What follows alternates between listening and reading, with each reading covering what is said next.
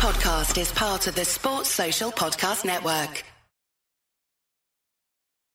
Welcome one, welcome all. And yes, I want you to listen to the Tortillas and Takes podcast presented by 1012 Network. If you are a fan that is of a team that has 12 wins, going to the national championships every year, that just loves to talk about all the success that your program has had, well, then you're probably not a Texas Tech fan. However, if you are a fan that just likes to really be in it every week and really have a real good shot at winning it, you're also probably not a Texas Tech fan. However, if you have really high highs and really low lows and really drink quite a bit, you might be a Texas Tech fan. So come along and party with us here at Tortillas and Takes. We're going to sit back, crack open a cold one, eat some tortillas, and as always, we're going to stay wrecked, people.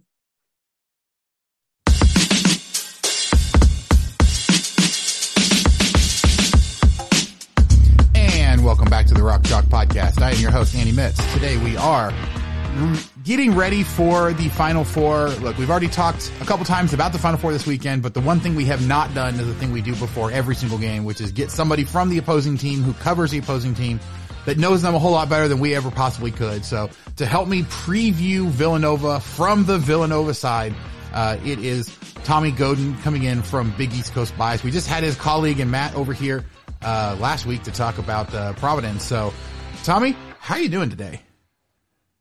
I'm great, Andy. Thank you for asking, and thank you for having me on the show. I'm really excited to be here.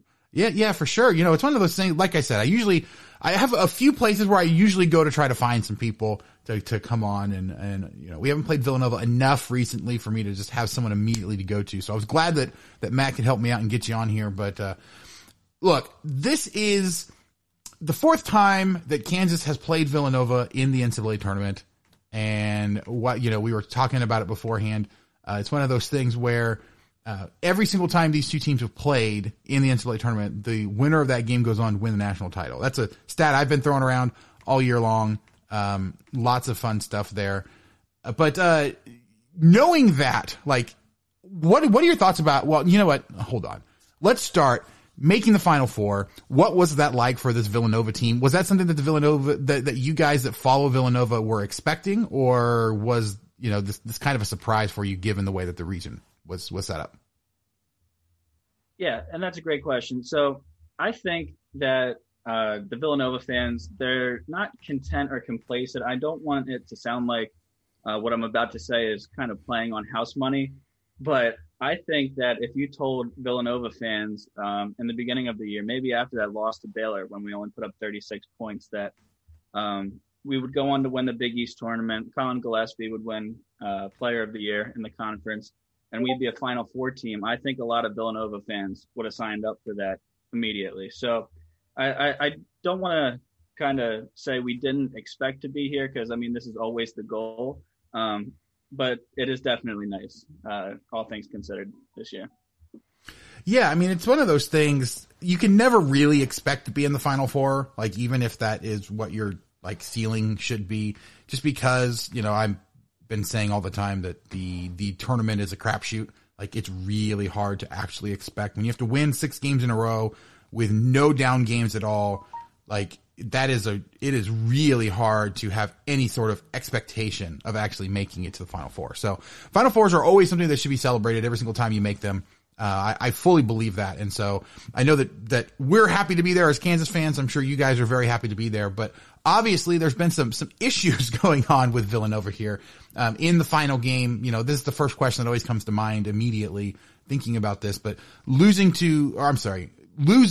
Justin Moore at the end of that game against Houston to the torn Achilles, which I would watch that game. I actually saw that live and immediately knew exactly what it was once you saw the replay. How does the team like overcome something like that? How does that change their game plan? What kind of options do they have to replace the production that Justin Moore gives them? Yeah, and that's another good one. So, like you said, as soon as you saw it happen, you knew what happened. When you saw the pop in his calf, I think everyone except the announcer who thought it was a cramp knew what happened to poor Justin Moore. But Justin Moore is not easily replaced. A lot of it's been said that he's our best shooter and probably our best offensive player, and that could be true. but a lot's going to be missed from his standpoint on the defensive end. We do have Caleb Daniels, who's essentially been our sixth starter. He is going to most likely jump into that starting role to replace Justin Moore. And Villanova is not a deep team to begin with, and we're even thinner. Right before the Michigan game, our seventh man, if you will, Jordan Longino tore his meniscus, and he just had surgery. So we've been a thin team all year, and it's only getting thinner.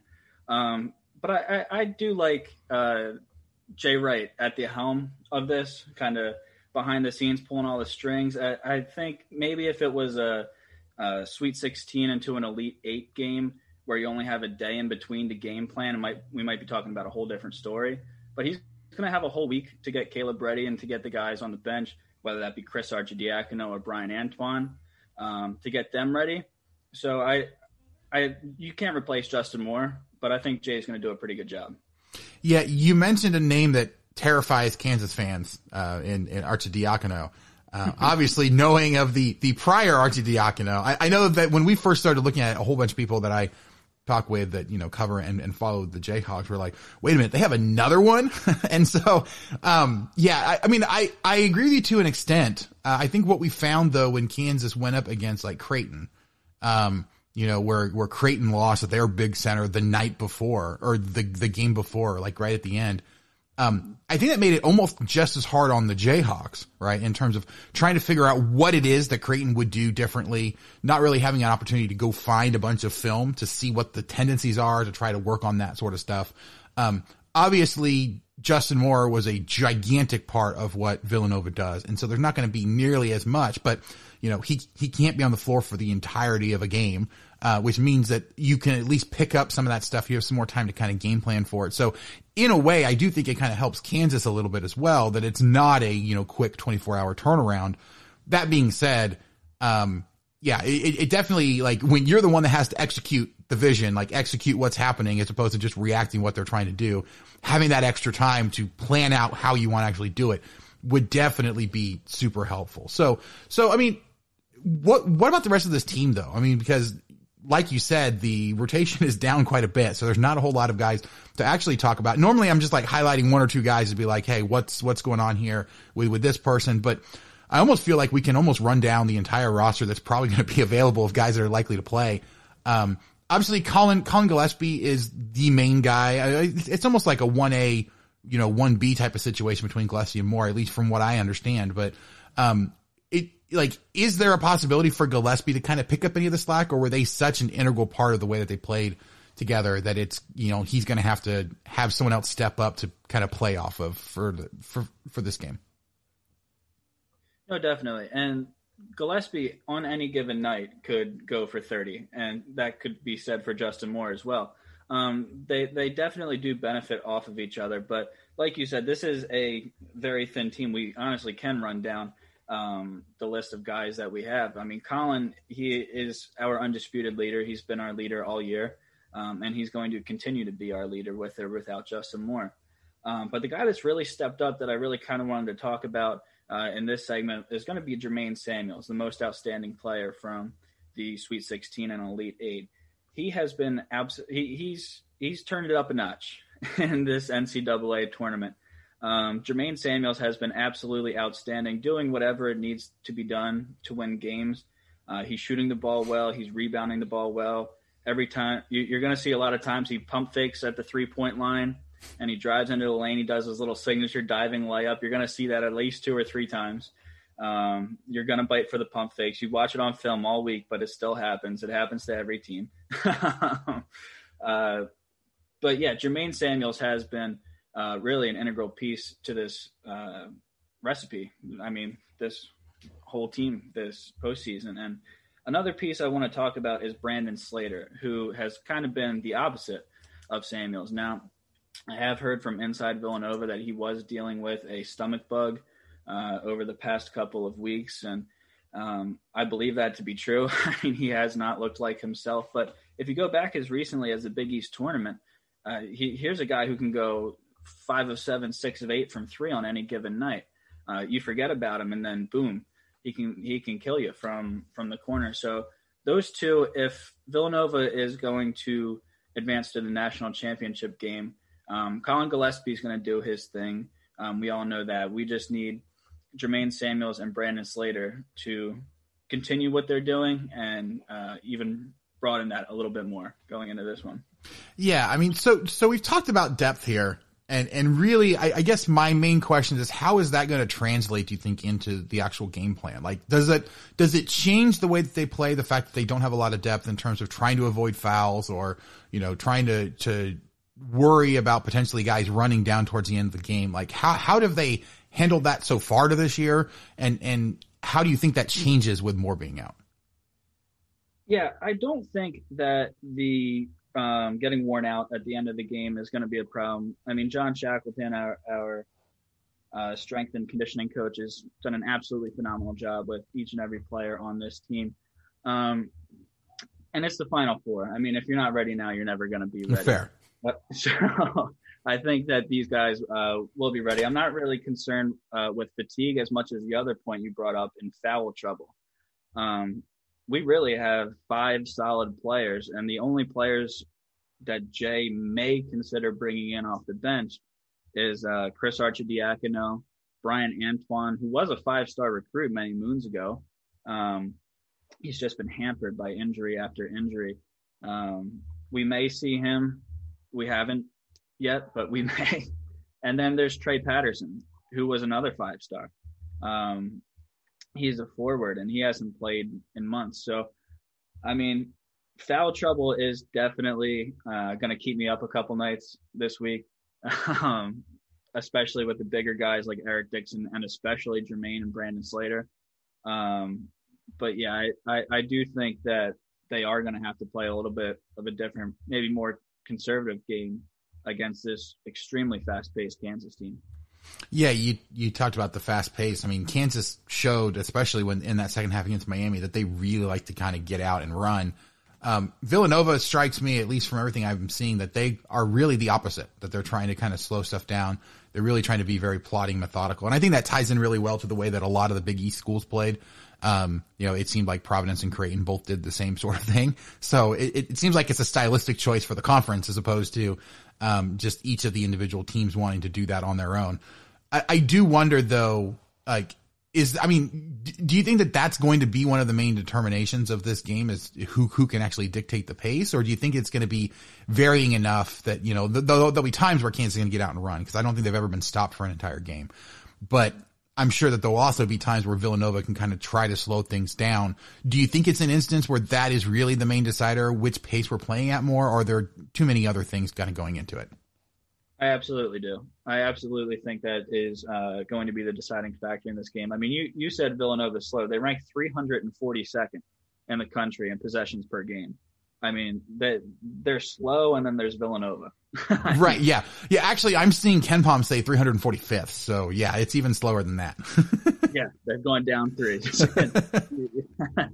I believe it, though. Yeah, I mean, they are just as slow as a tempo team as you can be. But there's 2 things they do well. They control the pace pretty well, and they don't turn the ball over. They allow 1 turnover every 15 or 16 possessions, something like that. I think that between the pace, their ball security, and their free throw shooting, that should bode well in controlling the tempo of the game. But like you said, Kansas is going to go on a run. I know it. You know it. Everyone knows it. So Nova's really got to be careful of that, because I watched the second half of that Miami game, and I couldn't believe it. That was the most dominant half of basketball I've watched all year, and I'd be hard-pressed to find a more dominant half in recent memory. Well, and I think the scary thing about that is that Miami did a lot of what Villanova likes to try to do in terms of limiting the pace and, really picking their spots and keeping Kansas from getting out and running for quite a portion of that first half.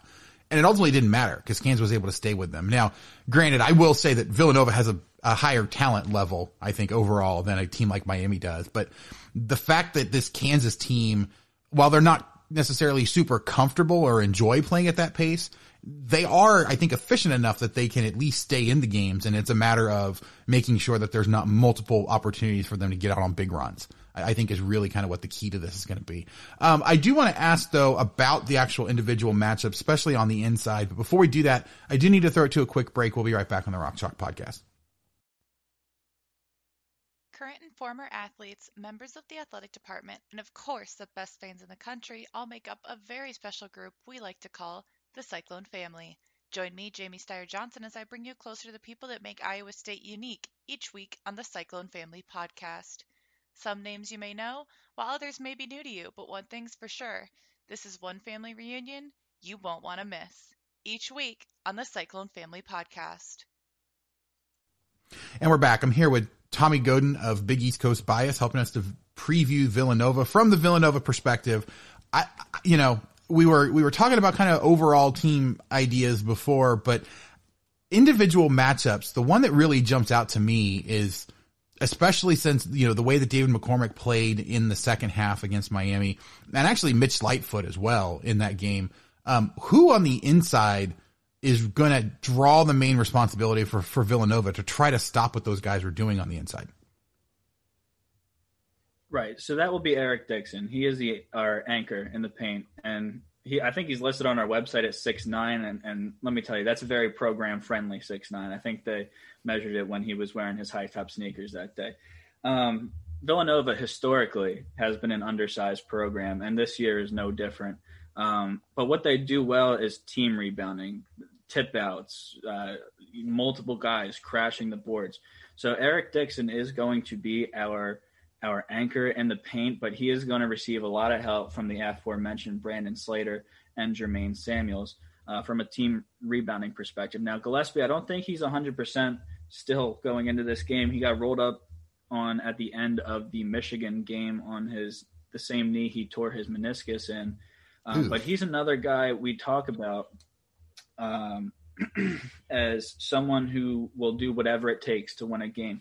He rolled his ankle against UConn earlier this year, and everyone thought he was done. He couldn't walk. He played the next game, believe it or not, a couple of days later. He didn't score a point, but he had 10 rebounds. So it's just one of those things. Nova is not a good size team. They're never going to be. But what they are good at is team rebounding. Yeah, I know that's definitely something where Kansas has gotten better at it as the year's gone on, especially a guy like Jalen Wilson, really dives in there and really, that's the main contribution he's had in the last 3 weeks, is that he has just been killing it on the boards.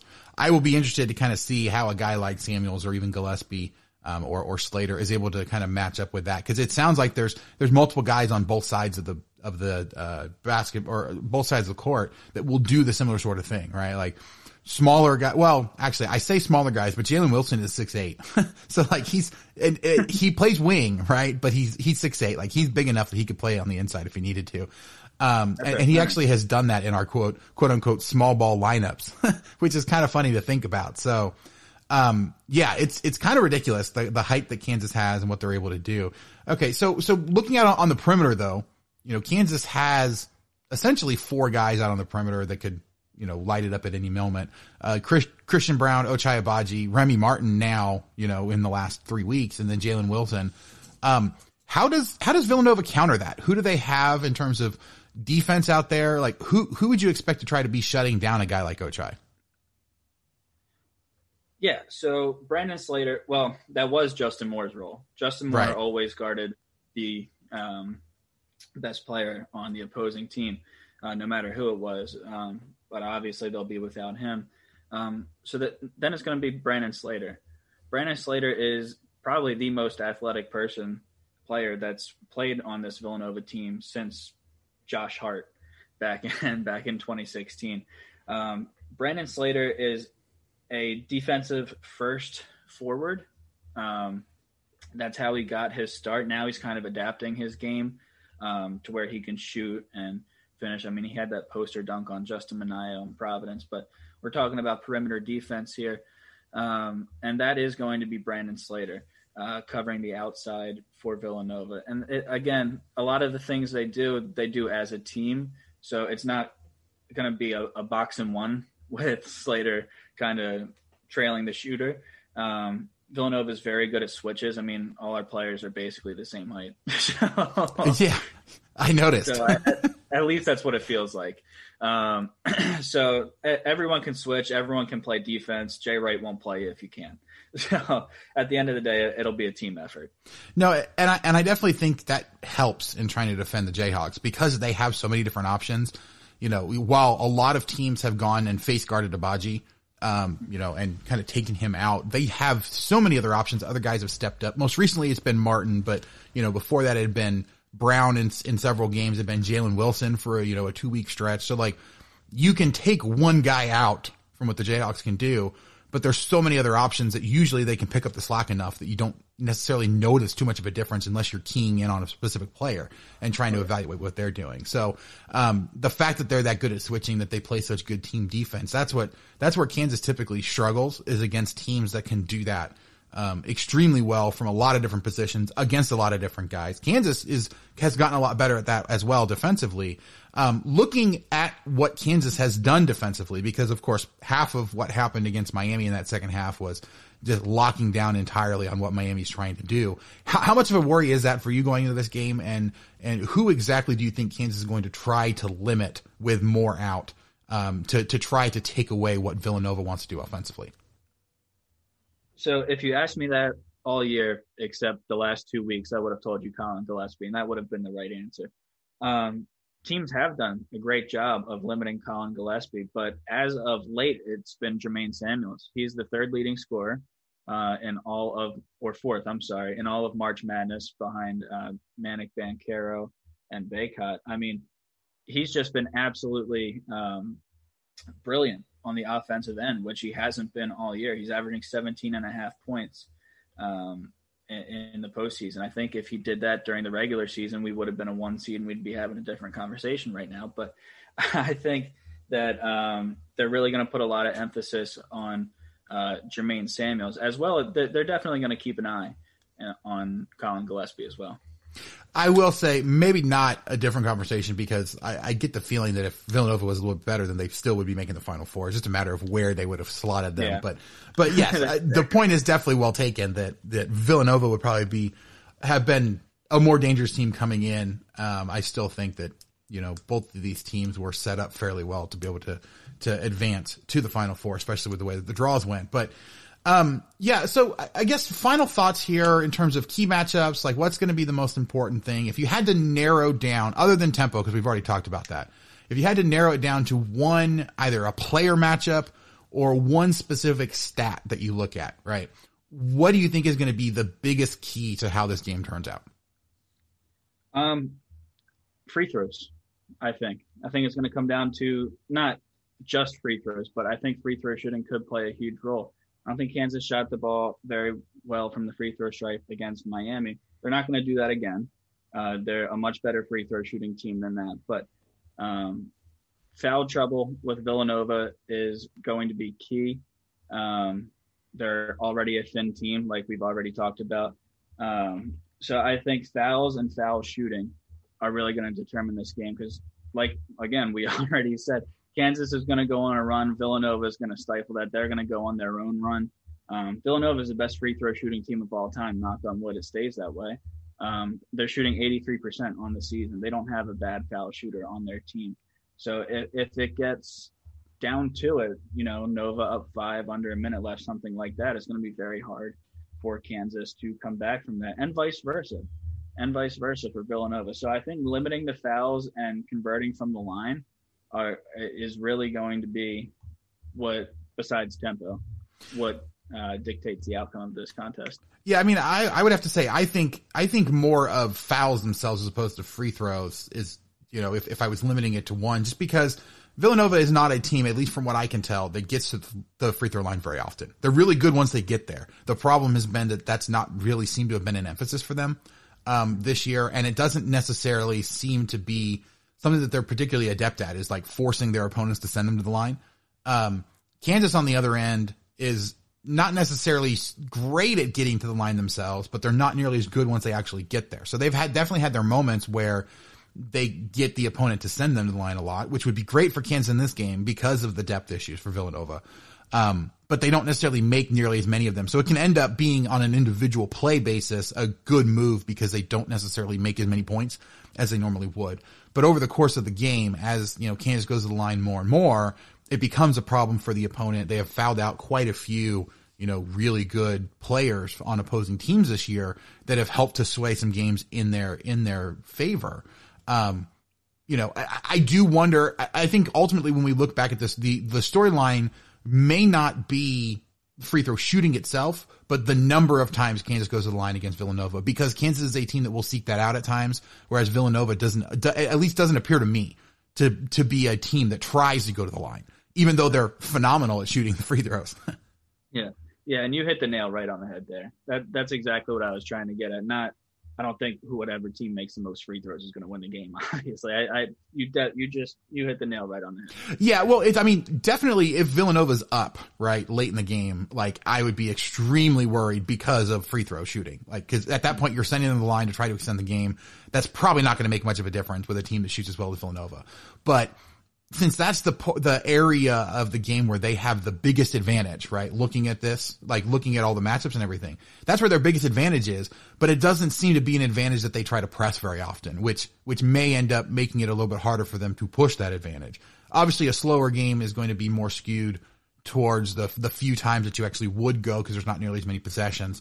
But I would be really interested to kind of see who's able to dictate pace, who's able to find themselves at the line more often. Which I think it'll be a good thing for Kansas, even if they're not making a bunch of free throws. Getting to the line is going to be phenomenal for them in this game, because of the depth. And then of course, who gets hot from three. Kansas has way too many flashbacks to Villanova just being ballistic from 3-point range.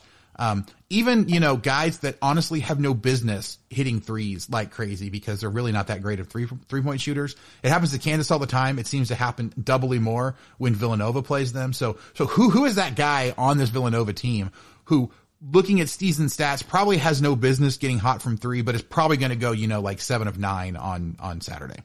Brandon Slater. No question. He is definitely a guy.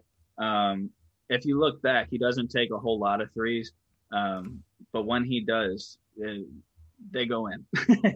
His quality of threes is way higher than his volume, and he's been a little bit too quiet. So definitely Brandon Slater. I think if he can get it going from beyond the arc, it will be a huge boost for this Villanova team. And Kansas, they're very good at perimeter defense, and they're very good at rebounding. They're going to try and take that away.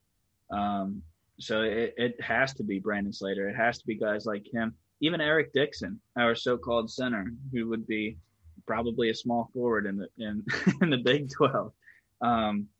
He hit 2 timely threes against Michigan to move us on. I mean, he's another guy who, again, does not take threes often, but when he does, he hits them and they're timely. So if you can't shoot threes, don't go to Villanova. Yeah. That seems to be what they do all the time. So, well, you know what? I am very glad though that Kansas is the number 1 seed that's coming into the Final Four, because hopefully that means that, their magic will be just a little bit stronger than Villanova's. And of course, the magic that I'm talking about is the magic here from our sponsor here on the podcast, Home Field Apparel. Home Field Apparel is the most comfortable vintage college sports apparel anywhere. If you don't know that by now, then you obviously haven't been paying attention. But they have fantastic t-shirts, sweaters, hoodies, joggers, a whole bunch more. They have over 100 different schools with all of those great logos, and they keep adding more all the time. They have a bunch more coming up over the summer. It's going to be fantastic, I can tell you right now. I have gotten a sneak peek at a few of the schools that are going to be on there, and you're not going to want to miss them. But if you go over to homefieldapparel.com right now, you can go take a look at all of the schools they have, including Villanova and Kansas. They have all of the great lineups there. Fantastic shirts. Use promo code CHALK12. You can get 15% off your entire first order. And all orders over $100 get free shipping. It's a bunch of great stuff. I have way too much home field already, and I'm planning on getting a bunch more once I get the opportunity to. So I promise, if you head on over, homefieldapparel.com, promo code CHALK12, get 15% off your entire first order. It's going to be worth it because you're going to be getting quite a bit and saving a whole bunch more. So, all right.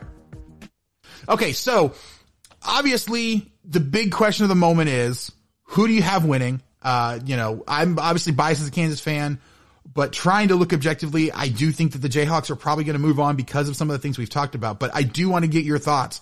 Do you how much confidence do you have that Villanova is going to be able to make this a game enough that they can actually move on? Oh, I definitely think it's going to be a game. I mean, they're going to rally around Justin Moore. They're going to use his injury as motivation. They're going to try and win it for him. I mean, there's a lot of things that we don't know and we can't control. Our defense has been getting better. Our shooting is timely. It hasn't been great, but it's good enough. It's been good enough. I do think Villanova has all the ingredients in a recipe you need to win a national championship. They have veteran leadership. They have talent. They play together. And they have an outstanding Hall of Fame head coach. With that being said, I do have Kansas moving on. Nova Nation, don't come after me. I picked them in my bracket as well. I picked them to cut down the nets. I mean, you saw what they did in the second half against Miami. If they can put it together and build off of that performance, it may be a long night for my Wildcats. I don't think that it's going to be a blowout by any circumstance, but I mean, there's a lot of things, again, we don't know. My prediction, I think Villanova covers, but I think Kansas moves on to the national championship game. Yeah, I could easily see this being a game where Kansas pulls away late just because Villanova finally, wears down because of foul trouble or just guys that aren't, at full strength or that sort of thing. Like Kansas has so many bodies and guys that can play well that you get to the end of the game, I could theoretically see them pull away, but it's not a situation. I've heard some people be like, yeah, Kansas is going to come out here and they're going to get revenge and, they're going to go up by 15 at half and never look back. It's like, no, this is going to be a close game late. Kansas might pull away in the last 5 to 6 minutes, but, it's definitely going to be one that's worth watching. I'm personally hoping it's going to be the more entertaining of the Final Four games, but, I wouldn't be shocked if people are more invested in the other one because we've already heard it from all the media that they're more invested in that other game. But, either way, whichever team moves on, they need to go on and beat Duke because I don't really have any confidence that North Carolina can actually do it. And hey, helping out with that is the fact that Duke is the only team in the Final Four that does not have the benefit of home field magic on their side. So, that is absolutely definitely something to look forward to. So, all right. Well, Tommy, if people want to find your work online, where can they do that? Yeah, thank you. You can go on my Twitter at Tommy Godin Jr. Or also you can go to Big East Coast Bias. That Twitter handle is BECB_SBN. You can find me posting from there. You can find me posting on my Twitter. Don't be afraid to give a follow. Yeah, for sure. No, I really appreciate the work that you guys do over there. I know I got a huge crash course on the Big East by going over to the site when I saw that Kansas could potentially face 3 different Big East schools on the way to the Final Four and the championship. So, you guys do a lot of great work over there. I'm really glad to have you on here. And thank you so much for coming on. And thank you guys so much for listening. If you have not already, please to go out wherever you get your podcasts, whether it's Apple Podcasts, Spotify, Stitcher, any of the other million apps that are out there. Just search for Rock Chalk Podcast so you can subscribe, get every episode as soon as it comes out. If you give us a rating and a review, 5 stars, nice comments would be absolutely fantastic. But if for whatever reason you can't do that, just let us know what it is we can be doing better. We really do bring the podcast to you guys, get you all the information you need in as entertaining a way as possible. So if you ever have any comments, questions, suggestions, people you want to try to interview, anything like that, contact me by email at rockchalkpodcast@gmail.com or on Twitter at rockchalkpod. We are part of the 1012 podcast network covering all the teams in the Big 12 conference. You can find links to all the great shows we have over there. There's a lot of really good ones. On Twitter at TEN12, the word network. That's 1012 network. We are also part of the Anchor platform, so you can leave us a voicemail, get your voice on the show. You can ask your question or have your comment or leave your reaction. Go to anchor.fm/rock-chalk-podcast/message, and I promise that we'll get you on the show. Again, make sure you visit our sponsor, Home Field Apparel, promo code CHALK12, get you 15% off your entire first order. And that's going to do it for us today. Tommy, once again, thank you so much for joining me. Thank you guys so much for listening, and we will catch you guys next time on the Rock Chalk Podcast.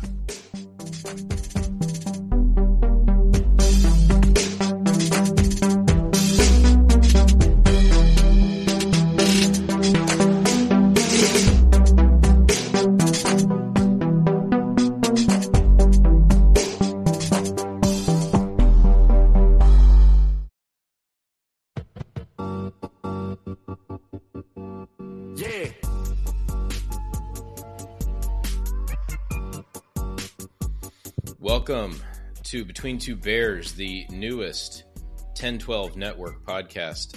This is Matt Isver. I'm going to introduce my co-host, Evan Aber, to give you a quick idea of what the show is about. Yeah, Between Two Bears is going to be a great. Between Two Bears is going to be a great look at the silly and sometimes stupid. Between Two Bears is going to be a great look at the silly and sometimes stupid side of Baylor sports. Hey, I'm gonna try one more time. Between Two Bears. Okay, Evan's gonna go take a nap. But we are excited to join the 1012 network along with the rest of their already great lineup of Big 12 podcasts. Check them out at 1012 network on Twitter, and us as well at Matt is Bear and at Evan Hebert. Sick 'em Bears.